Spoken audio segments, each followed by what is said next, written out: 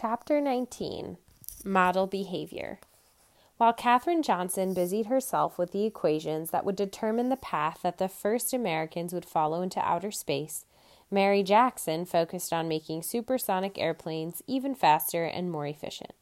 Mary loved her job at Langley, but she also loved using her technical skills in other ways. One summer, she had a special project in mind. Rather than devote her talents to improving a high-speed aircraft that burned through the skies, Mary decided to lend her trained eye and her understanding of aerodynamics to help her son, Levi, build a car to enter the Virginia Peninsula's 1960 Soapbox Derby. Mary and Levi had gone to the local Chevrolet dealer to fill out the entry form and pick up a copy of the official rules. Quote, "The car and driver together must weigh less than 250 pounds. Only rubber wheels allowed. Length shall not exceed 80 inches. Road clearance must be at least 3 inches with the driver in the car. The total cost of the car should not exceed $10, exclusive of wheels and axles." Unquote. Since the beginning of the year, Mary had spent hundreds of hours working with her 13-year-old son on the motorless car. They had made sketches and measurements, testing different designs until they settled on one. They searched the clutter in the back of the garage for things that could be useful. Vegetable crates, plywood, wagon wheels, garden tools, old shoes, wire, and twine. Almost anything could be put into service. The race, held over 4th of July weekend, was fast approaching. On race day, Levi and the other competitors started at the peak of the 25th Street Bridge in Newport News, the only hill in the flat-as-a-pancake coastal area. At the signal to go, the drivers released their brakes and hunched down into the cockpits of their vehicles, waiting for gravity to take them down the 900-foot race course.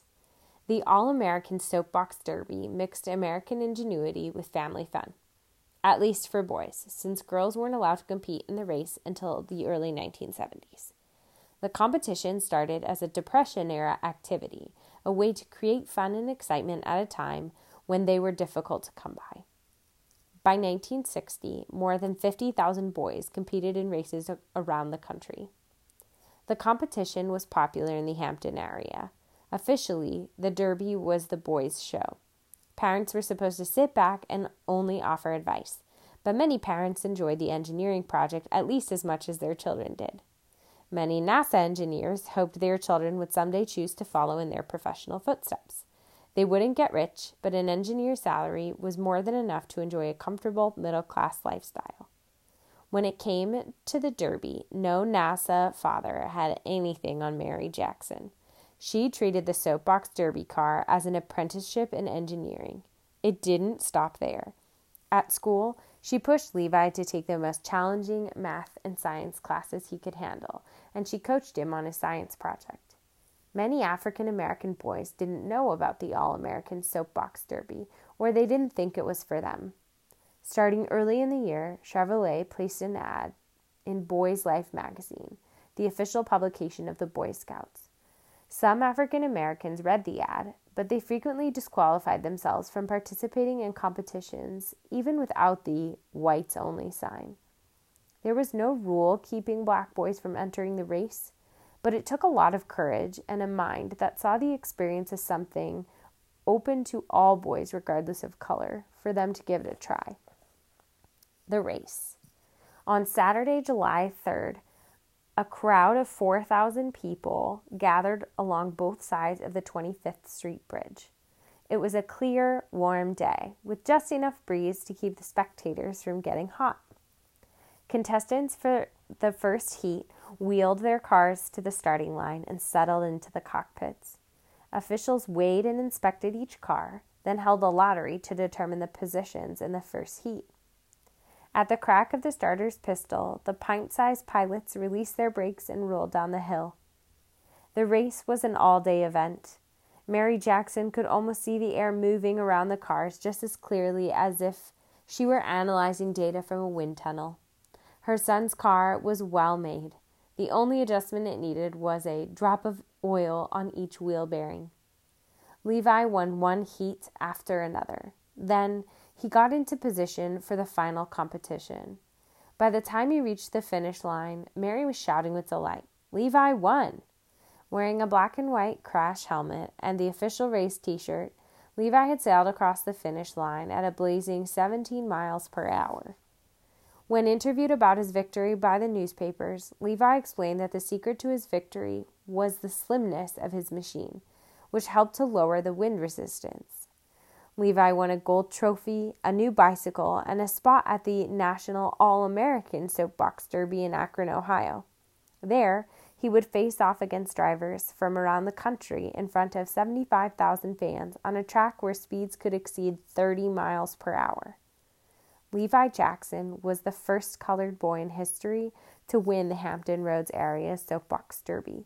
From the moment he won, donations started rolling in from the Black community service organizations and social clubs, Black-owned businesses and Black churches, all eager to support Levi's big trip to Akron. The African American community shared Levi's victory. If a Black kid could take home the Soapbox Derby trophy, what else might be possible? Achievement through hard work, social progress through science. That's what Mary believed in. When Levi took the first place trophy, she was bursting with pride. When a reporter for the Norfolk Journal and Guide asked Levi what he wanted to do when he grew up, he said, "I want to be an engineer like my mother." Being a Black first, the first Black person to have achieved a particular goal, was a powerful symbol. Mary Jackson knew just as well as anyone. She embraced her son's achievement with delight, but she also knew that the best thing about breaking a barrier was that it would never have to be broken again. Possibilities for women. Mary Jackson believed that achievement worked like a bank account. It was something you drew on when you were in need and made deposits due when you had a surplus. Girls, she believed, needed particular support. It wasn't lost on Mary that the Derby, while open to her son, would have rejected her daughter's application. At work, she and the other female mathematicians were no stranger to encountering barriers based on their gender. Despite the relatively large number of women now working at NASA, most female technical professionals, Black and white, were classified as mathematicians or computers rather than engineers. They were paid less, even if they were doing the same work. Mary developed allies among the white women she worked with. She asked one white colleague to participate in a career panel in 1962, organized by the local chapter of the National Council of Negro Women. The woman agreed, and they presented a joint lecture, quote, "The Aspects of Engineering for Women," unquote, at an all-Black junior high school. Their appearance on the stage together made a powerful statement about the possibilities of the engineering field for Black girls. Mary was Black, and her colleague Emma Jean was white. Mary was short, and Emma Jean was tall. They looked different, but they worked with each other, and they also worked with men. Mary had earned her engineering title through hard work, talent, and drive, but she knew she owed a debt of gratitude to those women who had led the way. Each woman who had come before had cracked the hole in the wall a little wider, allowing the next talent to come through. Now, Mary wanted to make room for the women coming behind her.